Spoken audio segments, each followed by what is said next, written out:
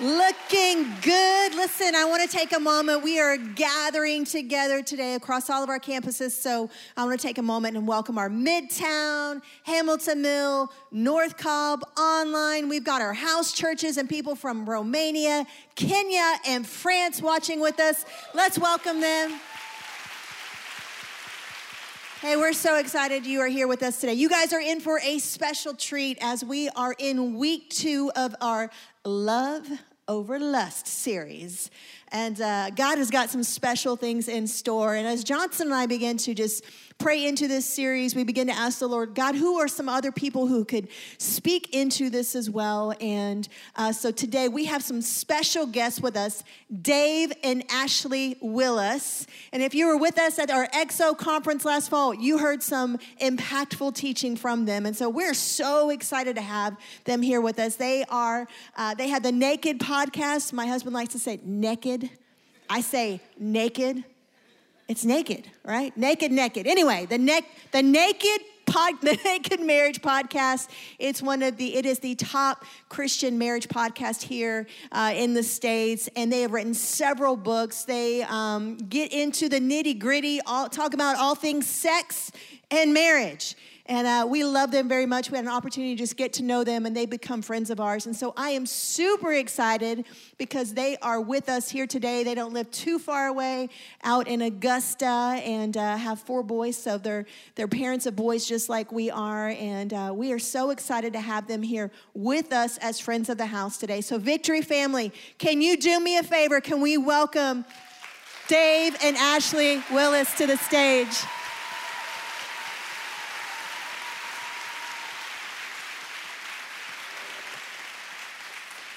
Thanks, Summer. We love you guys. Hello, you guys. We're so excited to be back with Victory today and in this Love Over Lust series. We're excited about it. I'm excited. I'm partly excited because I'm rested because we did not have to get children ready for church this morning. How many of you got a child ready for church this morning? Yeah, I can tell you are. You're exhausted. Your arms barely came up. That's us most Sundays. Yes. But we left them at home, and I forgot how relaxing that can be. So I know. We did bring a picture, though. We did. So here's a picture of our 4 boys. We got 4 boys ranging from 8 to 18. I know, it happens fast. Their names are Cooper, Connor, Chandler, Chad. And one of our friends pointed out and said, it's the Cocos and the Cha-Chas. And we did not mean to do that. We do trip over their names all the time, but we love them. And we have our oldest there with the shaggy hair just turned 18 last weekend. So it's like crazy, like life is just on warp speed right now, and he is going to be a Georgia Bulldog in the fall. Yeah. Yes. So we are so excited, but also a little sad. It's like all the feels. Yeah, there's lots going on. We love what we get to do, though. We were part of a ministry, EXO Marriage, and as Pastor Summer just said, how about a hand, by the way, for your amazing pastors, Pastor Johnson and Summer, Bowie. You guys, they're the real deal. We love them so much. And we're honored, truly honored to be back at Victory. And we love traveling to churches. We work with a ministry called EXO Marriage that just helps people rediscover the beautiful truth, biblical truth of what marriage is meant to be and helps restore families and marriages. We love it. We host a podcast that was mentioned earlier, the Naked Marriage Podcast. Here's a picture of that. It's a free resource you guys can get wherever you get podcasts. And we love working together. It's fun. We've been married now, May will be 22 years. And in 22 years, we've learned a lot about each other. We have. I mean, I've learned that she's better, literally, and most husbands would agree with this about their wives, she's just better at most things than I am. That's just kind of how God made. She really is. She's super talented. She keeps getting prettier. She keeps getting smarter. She does. He's just too much. But there is one thing that I'm better at, and this surprised me. I'm the more romantic one, all right? Yes. All right, this is true, and I brought proof, in case you don't believe me. I brought proof. So in my phone, here's a screenshot of her contact in my phone. She's sweetie, and there's a heart, and there's like wind in her hair, and every time I call her, I'm like, Siri, call sweetie. It's like calling sweetie. And so one day I thought, I wonder what I am in her phone. I wonder what romantic name she has for me. I mean, it could be so many things. The Italian Stallion, or Man Candy, or, I mean, there's Big Poppy. There's so many things. And so one day I got her phone to look myself up. And I was surprised and frankly disappointed. I know. When I got to my contact in her phone, and I'm just gonna show these lovely people. Dave Willis. Dave Willis. That is me in her phone. It's Dave Willis. It's not even just Dave. Like, I have to specify which Dave. Which is Dave Willis. You saw me naked like an hour ago. Why am I Dave Willis in your phone, right? So, I have my reasons. I'm more romantic. You are definitely more romantic. This like clearly hit a nerve. Like I felt so bad. But you guys. You should. I know. I'm working on this. Okay. So here's what happened. We actually share the same Apple ID. We did this by accident, and then we kept it because we liked it because it copied each other on everything, like all of our texts and everything. We'd remind each other. But it also, we share all the same contacts. Yeah. And so I would be like, hey, Siri, call Dave. And it would call one of the 8 Daves that's friends with my Dave, okay? And so I was like, well, I need to be specific and just put Dave Willis. But I should have been more creative, like Italian Stallion. Yeah, how many Italian Stallions do you have in your phone? I mean, right. But you know what? Our kids use our phone, and I'm like, do they really want to, like, if you need to call Dad, just say, hey, Siri, call Italian Stallion. Let them know who their father is. Let them know from a young age. So I guess I need to change it. It's time. I feel it's convicted. time to update it. So I feel convicted. All right. Next time you see her, ask her if it's been updated. Yes. You hold her accountable. All right. So we're going to talk today about sex. Isn't that exciting? Talk about sex in church because God made it. It was His idea. It's a gift from God. The devil doesn't own it. He never has. It's always been God's, and we're gonna reclaim it. You can clap about it. My goodness. Yes. Thank you, Lord. He's made some great stuff, but I mean that's up there. Yeah. But when we get the wrong messages about sex, things can really go haywire, and our world is full of incorrect messages about sex.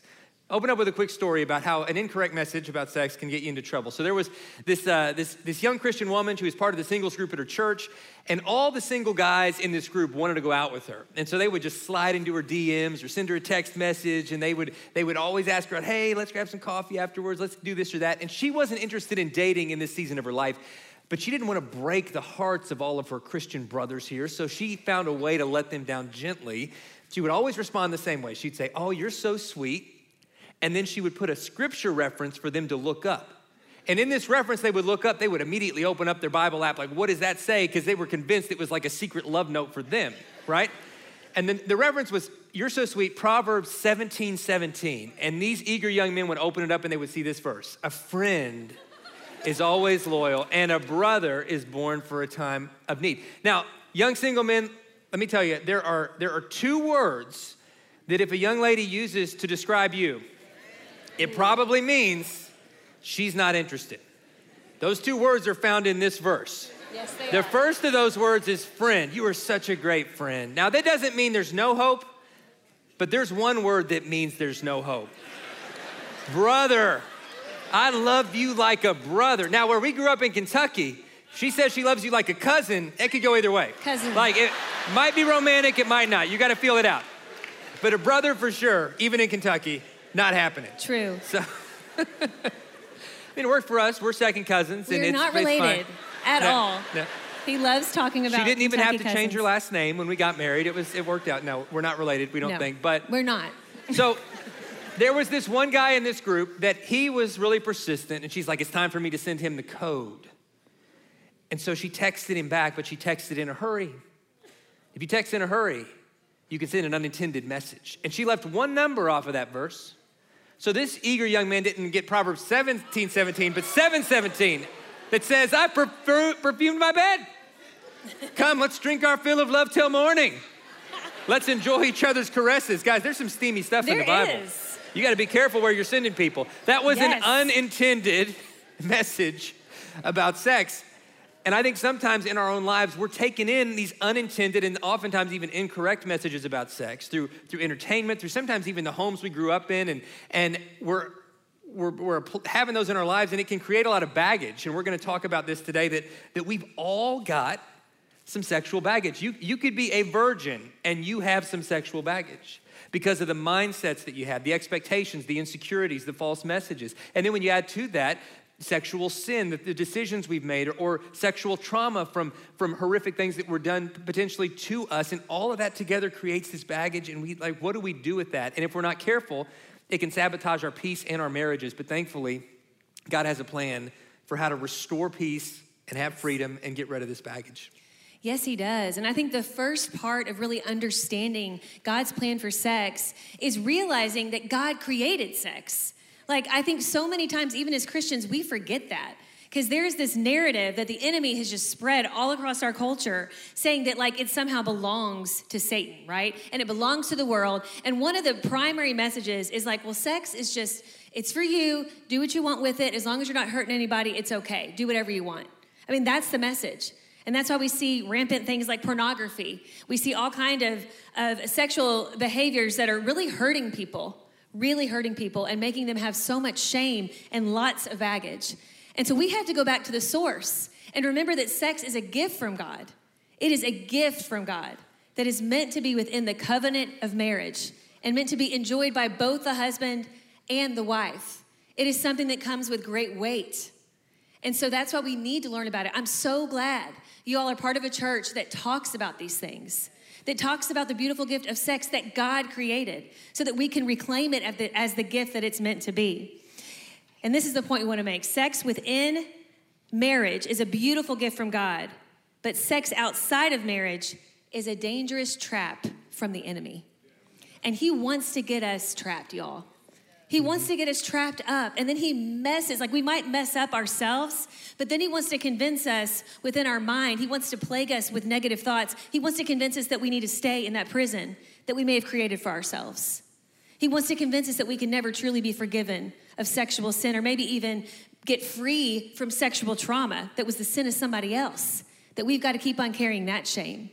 And we're going to unpack this through this talk because I think one of the greatest things that I hope you guys walk away with is that there is such freedom in Christ.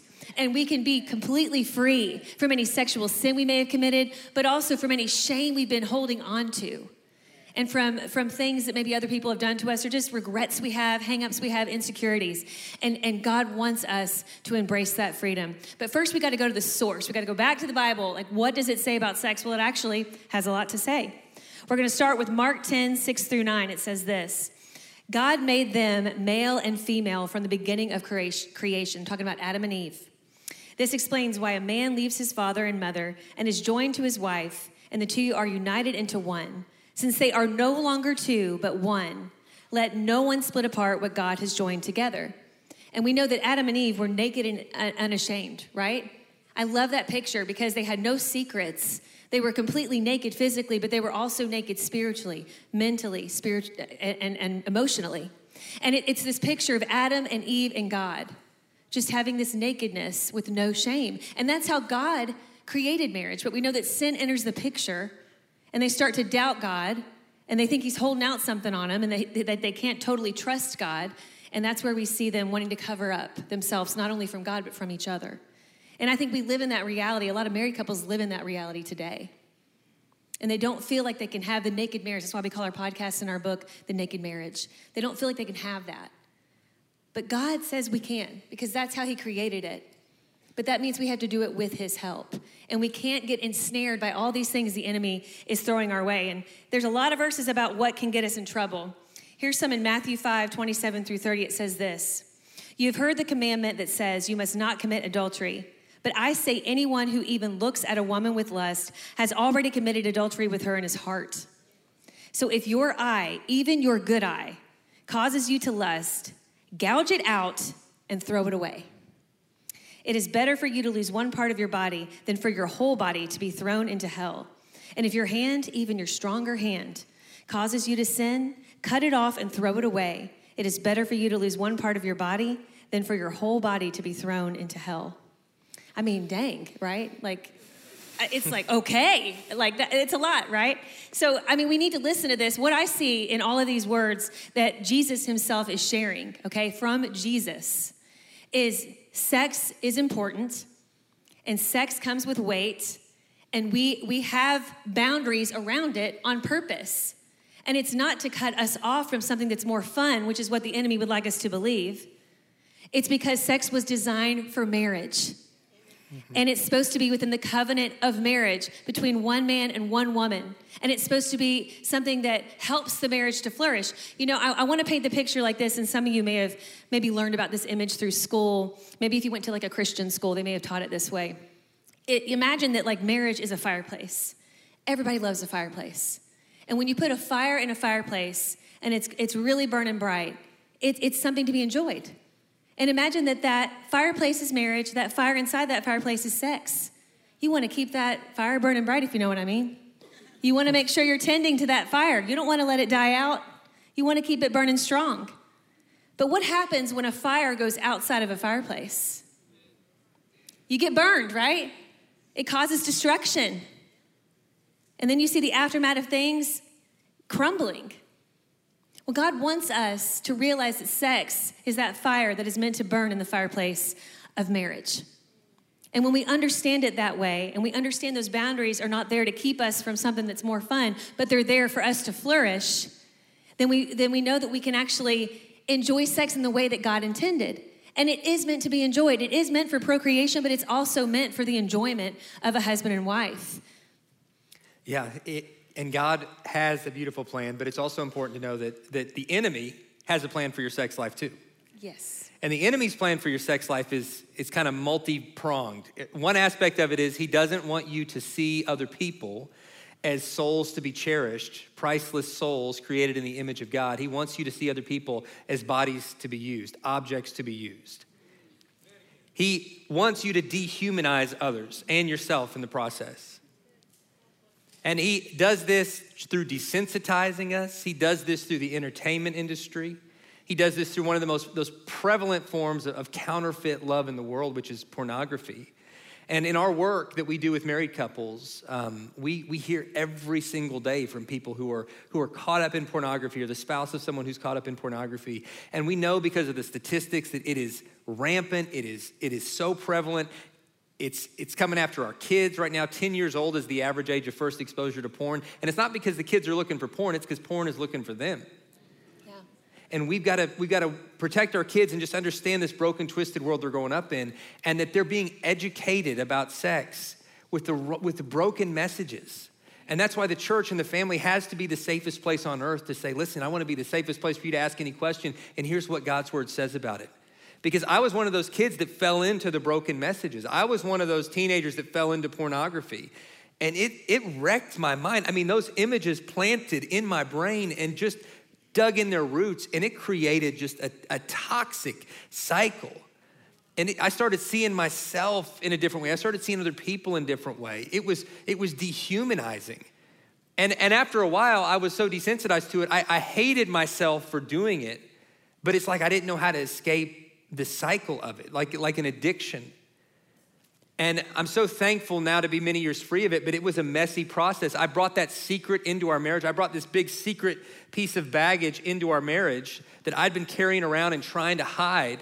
But this baggage kept getting bigger and bigger as I would deal with it on my own, because I wasn't dealing with sin the way that God says to deal with sin, which is to confess it, to bring it out into the open, to put accountability in place, to lean on each other so we could carry each other's burdens. I did it the way that Satan tells you to deal with sin, which is to keep it a secret. It's nobody's business. Deal with it on your own. That's his game, is to isolate you. God's plan is to bring you into relationship where you can find healing, relationship with him, relationship with loved ones. And I wasn't doing that because I was ashamed, and this baggage kept growing bigger until one day she found it. She found what I'd been looking at, this huge secret suitcase, so to speak, of baggage, that through our computer, she found where I had been, and it came out into the open. And even though now I had wounded her and broken her trust and made her feel insecure as if somehow this was somehow her fault when it had nothing to do with her. She's the most beautiful, wonderful person I know, but I was wrapped up in this toxic cycle of sin and addiction and just felt stuck. And in grace, even though she was wounded, she chose to walk with me through that process of healing. And I'm so thankful that she did. I'm so thankful. You're the hero of the story, you and Jesus. And I'm thrilled to say that I've been many, many years free from that. And yeah, thank you. God is good. And I say that not because it's comfortable talking about porn. There are more comfortable topics to talk about. But this is real. Like, this is where a lot of you are right now, okay?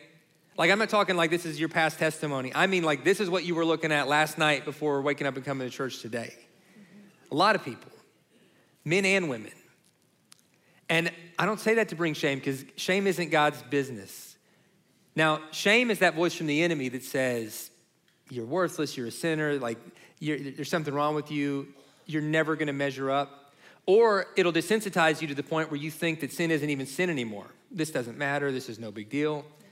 But conviction is what God does. Conviction is different than shame. Conviction is that little sting you feel in your conscience to let you know this isn't good for me. God has something better for me. God doesn't want me to keep adding to my baggage. He wants me to walk in freedom, and I need to do some things differently to get freedom. I need to get some accountability. I need to get some software on my devices. I need to block this stuff. I need to do something differently.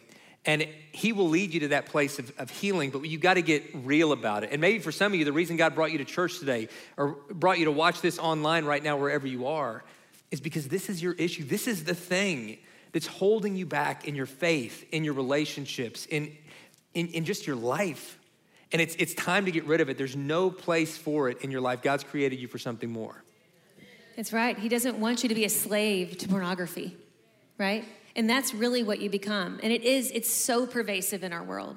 It's so pervasive. And we talk about it every chance we get because we've lived it. Like, we know what this is like, and we know the shame that so many people live with. You know, whenever we talk about this, I always have women whose husbands have struggled with porn. They come up to me and they're like, how did you ever look at Dave the same again?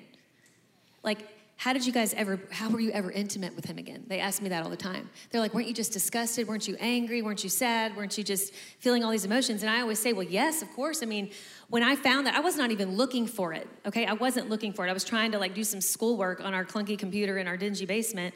And I went to the search bar, and this came up. And honestly, my first thought was what creeper broke into our house, went to our dingy basement on our own old clunky computer and looked up porn. That's really what I'm thinking, okay? And it was the Holy Spirit in that moment just opened my eyes, okay? Because sometimes, He'll open your eyes to some painful stuff because the truth has got to come out into the light. And so I didn't love it. I didn't love finding this, but I had known something was up between us. I couldn't put my finger on it. As married people, the married folks in the room know this. You can know something's not quite right, but I just can't put my finger on it. And my prayers had been, Lord, help me to just find out what's going on. I don't know what it is. Is it something with me? Is it something with Dave? What is this? And in that moment, he opened my eyes. And it was Ashley, this is what's been going on. And in that moment of anger, of disgust, of sadness, of shock, I knew I had to hear from my husband. I needed to hear him admit to this. So I called him at work. I gathered up my courage to do it because I was very upset. And I called him at work, and he answered.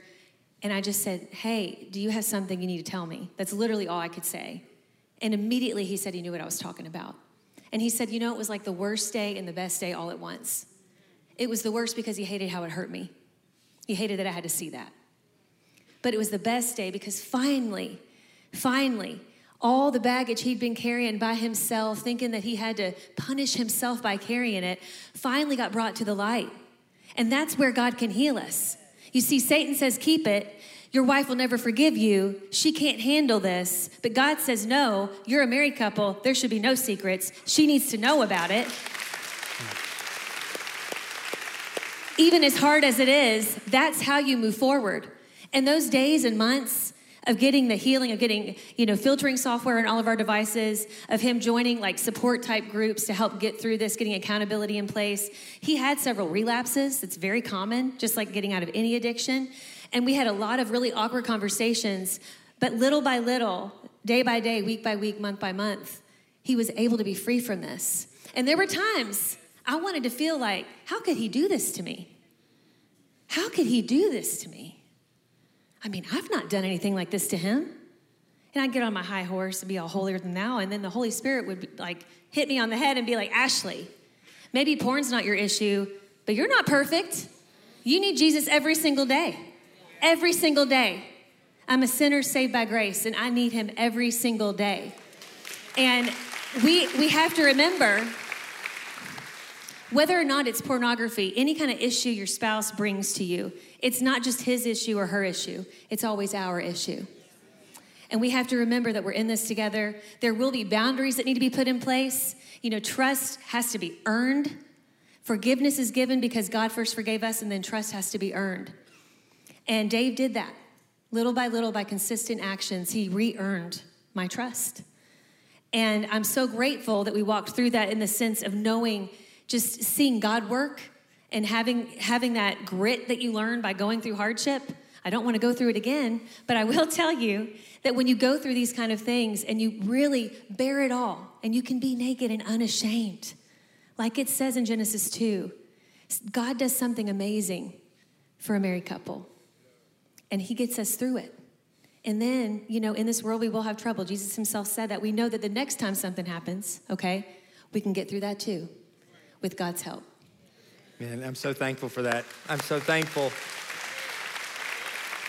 for a God of grace and a wife of grace, and every marriage needs grace. Every person needs grace, and I'm so thankful that Jesus makes that possible. But we don't want to just talk about kind of some of the negative messages around sex, the baggage-causing things. We want to also talk about the gift of sex and all the ways that God wants you to say yes and enjoy it. So here's a principle. Within marriage, sex should be both a gift and a priority for both spouses. It means for both spouses, they should enjoy it. For both spouses, they should pursue it. For both spouses, they should prioritize it. I love the book Song of Solomon in the Bible. It's a man and a woman, a husband and wife, going back and forth in just this very erotic, really, love poetry, celebrating this gift of marital sex. And one verse says this: "Kiss me and kiss me again, for your love is sweeter than wine." That's hot. Yeah, it's pretty hot. It's like a Barry White lyric. It is. I'm gonna use that.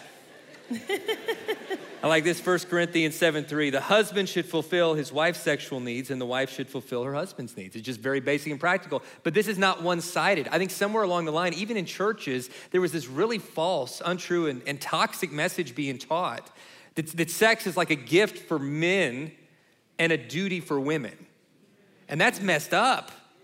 That is not biblical. That's not practical. That's not even biological. Ladies, when God designed you, and I'm not a doctor, so I'm not gonna try to explain it in too much anatomical correctness.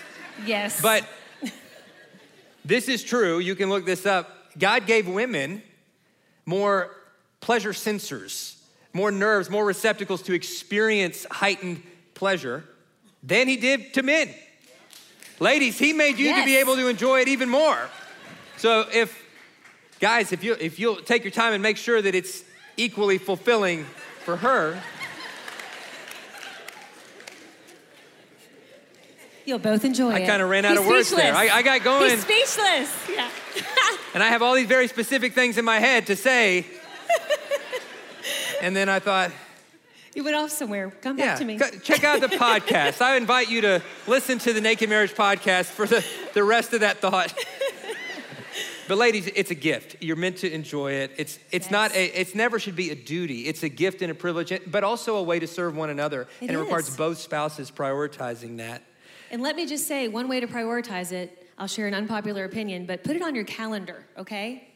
Yes. I know some of you are real quiet. Yeah, You're real quiet all of a sudden. I look forward to Tuesdays, guys. Let me just tell you. Every week, I'm like, all right. Look what day it is. Now, you can be spontaneous too, but if you've got at least something that's we're gonna keep this regular. Yeah. Then it it just makes the week so much better. It does. Yeah. It does. And stuff gets done that you put on your calendar, right? You prioritize what's on your calendar. So I don't see why not just put a little fire mark or something. Yeah. On the calendar, and the frequency is going to be different based on every married couple. We don't have that special answer. We get asked that question all the time, but you guys can talk about it. Yeah. And I'm telling you, it's revolutionary. What's the Just right try it. Number of frequency. I say take whatever number you're thinking and double it. And all right, moving on. Okay.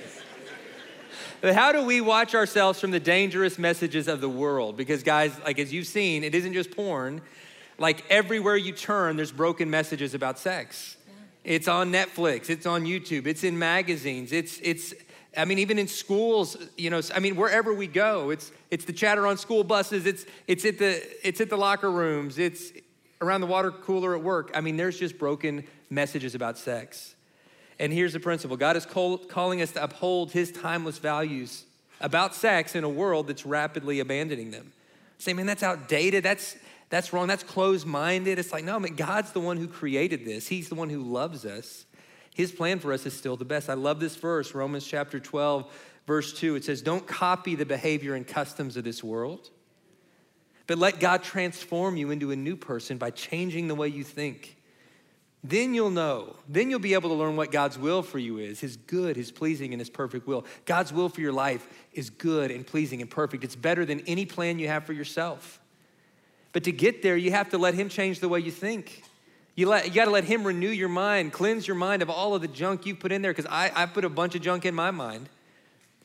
And every day you got to come back to scripture and say, Lord, just reteach me how to think.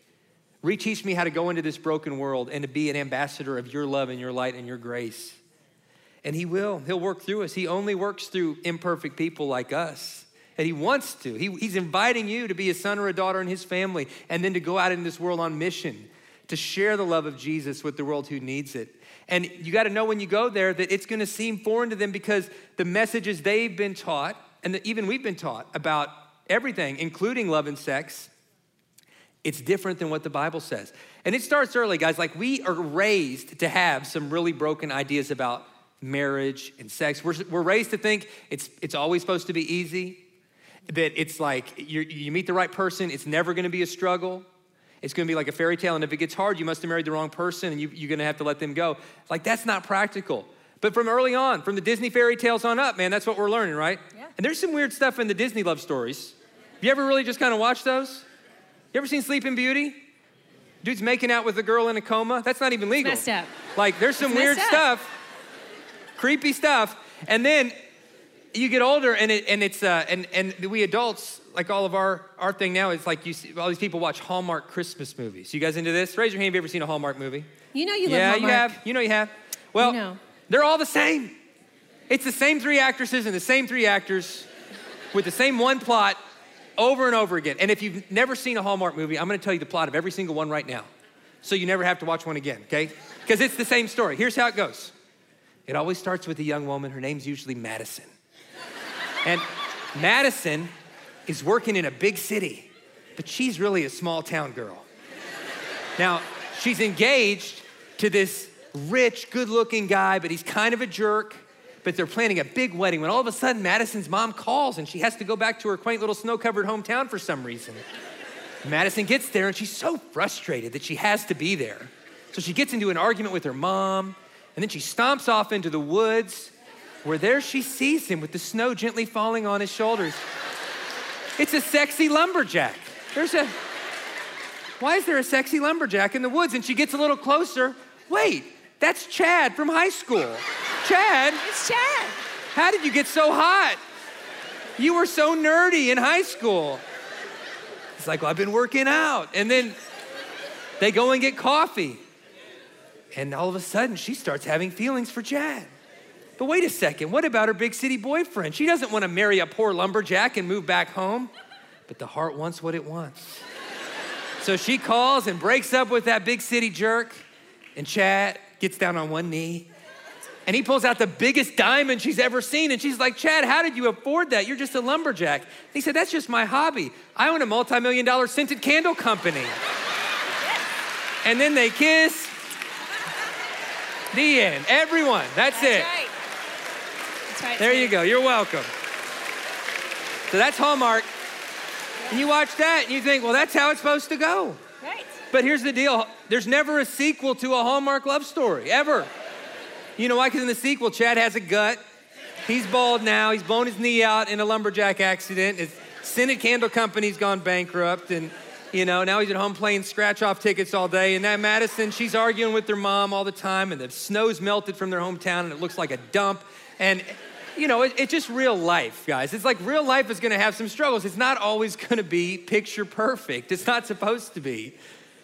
But if you'll work through those struggles together, your marriage is going to be something so much greater than anything Hollywood could ever write. Yes. Because you're going to have endured hardship, real hardship together, and known the strength and intimacy that comes on the other side when you've walked through that fire with somebody. Trust in Jesus every step of the way. But you got to just commit that we're going to do this together. I will say, though, that Ashley, she is a little bit into the Hallmark stuff, to the point where she went through this whole lumberjack phase at a point that made me uncomfortable. Oh my goodness. Because I would walk through the grocery store and she would make me pretend I was the brawny paper towel guy. I actually brought a picture. So, I don't know, like. You have the chin, sweetie, you have the chin. I love it. I don't call him a lumberjack, he's my lumber Dave, okay? Why don't you put that in your phone? That's better than. Lumber Dave. Dave Willis. That's it. I'm gonna change it. Anything's better than Dave Willis. That's right. No, I love it. Yeah, so we are affected kind of culturally by these things that we're watching, and you know, and a lot of these shows they're not really holding sex up to be something that requires commitment, the commitment of a marriage, right? Yeah. But I think that on the other extreme, there's some groups that like want to take sex out of the equation altogether. And actually, we know about this group. We grew up in Kentucky, and really near where we grew up, there's a town called Harrodsburg, Kentucky, and this group called the Shakers, which that may ring a bell because you probably have shaker cabinets in your kitchen. You've probably heard that term because they make great furniture. But really what's more interesting about the Shakers is kind of their beliefs. So the Shakers, people who wanted to join kind of the Shaker movement would join and abandon their families, essentially. Their families might come with them, but they would abandon that marital relationship or the parental relationship. And suddenly, as a Shaker, they would all just be brothers and sisters in Christ. So all the women would live together, all the men would live together, and the boys and the girls, you know, and they would all kind of live in these separate quarters and work in these separate quarters. They would all come together to worship, and there's actually a picture right here. They would come together to worship, but they would have to be kept separate in every way because they believed that sex was not a good thing. And so they didn't marry or procreate. And so what do you think happened? They died out, okay? They literally died out. And for those, you know, who kind of made it to the end of their life as a Shaker, you know, there probably weren't many of them because a lot of other people just left because they were like, I don't know if I can live this life. Like, I can never marry, and then I can never have intimacy. And so, you know, they were known as Shakers because supposedly when they worshiped, they would shake violently. But Dave thinks it had more to do with the sexual frustration. I know why they were shaking. It was sexual frustration. Like, they were just sexually frustrated. Yeah. I mean, they had a lot right. I mean, they were an open community that believed in Jesus and said, all are welcome. You could be young, old, rich, poor, black, white. I mean, wherever you came from, it's like, yeah, we're one family. And that part's biblical. Sure. But you can't take some parts of the Bible and then cut off the rest. You can't say, well, I know God made sex as a gift, but we're just going to ignore that part of the Bible because it can be so dangerous. We're just going to say no to marriage, even if you're already married, no to sex. And some people have been raised in Christian traditions where it's maybe not that explicit, but you would given that message that somehow sex is dirty or bad, and like, yeah, maybe it's necessary to have children, but then you shouldn't enjoy it, you shouldn't do it, and we're working through that baggage. Some of our baggage comes not from a past church, but just from the family we grew up in. Because all of us had some kind of family culture, whether you came from a single parent home or you know, remarriage, blended family, whatever your family unit was, you're looking at the adults in that family and you're learning as a kid what relationships, what romance are supposed to look like. And what becomes normal to us is just what we see around us, whether it's healthy or not. Oh, yeah.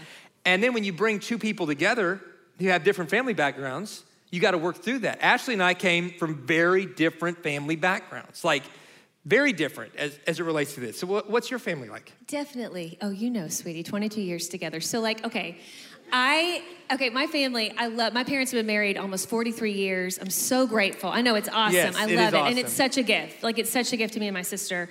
And they're amazing people. But just to kind of give you a little lens into our home life, sex was never talked about. In fact, I think my parents, kind of in an effort to help keep my sister and I chaste, you know, and to not have sex before marriage, they didn't want to talk about it. Like, they would shut it down. Like, I remember coming home in middle school where I'd heard some kind of term that I guess was like a sexual term or something, and I asked my mom, what is this? You know, I heard kids talking about this, and she like shut it down as fast as she could and was like, don't you ever speak that again.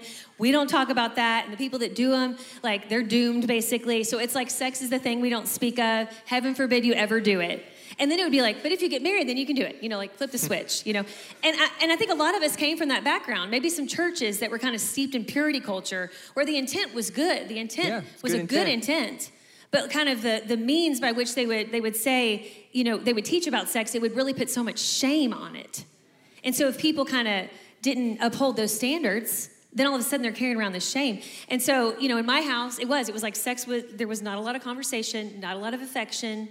I've barely seen them kiss. They just weren't like a real outwardly affectionate couple. And then I meet Dave's family. Right, and they're different. So my parents are a couple of freaks, like, still. And my dad has 2 bad knees, and he's still wobbling around chasing after my mom. And so when I grew up, it was like 50 Shades of middle age. They were just very affectionate. I thought that was normal. I'm like, well, I guess everybody's parents make out. That's not weird. And then I'm around Ashley's parents, who I still haven't seen touch.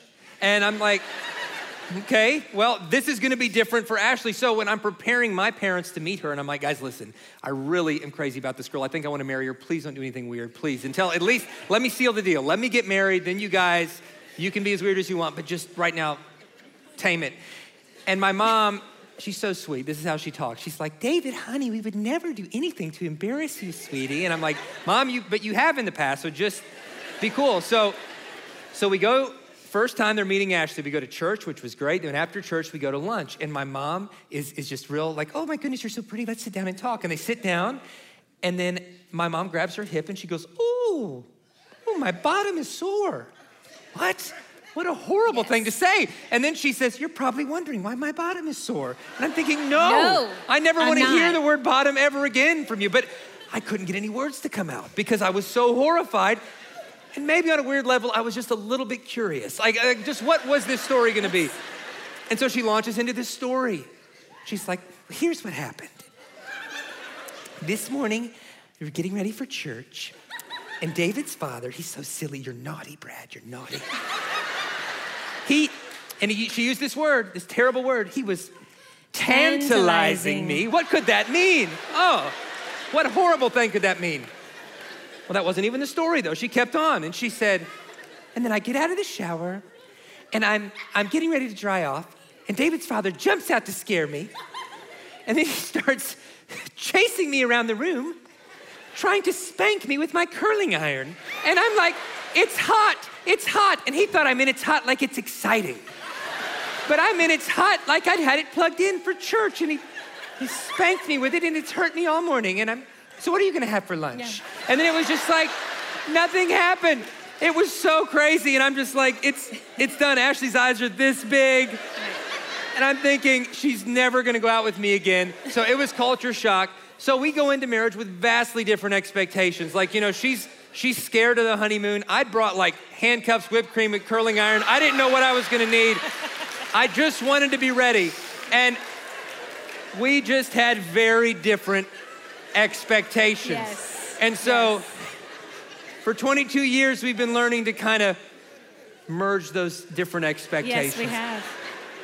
And it's a journey. It's a process, guys. It's a process. And you got to laugh. You got to keep your sense of humor in marriage. With age, with bodies changing, with different challenges, it's going to look different in different seasons, but you can never lose the love, the respect, the foundation, the laughter at the core of the marriage, guys. That's what intimacy is all about. And moving in to the end, guys, we want to come back to this issue of what to do with our baggage. And here's the last principle.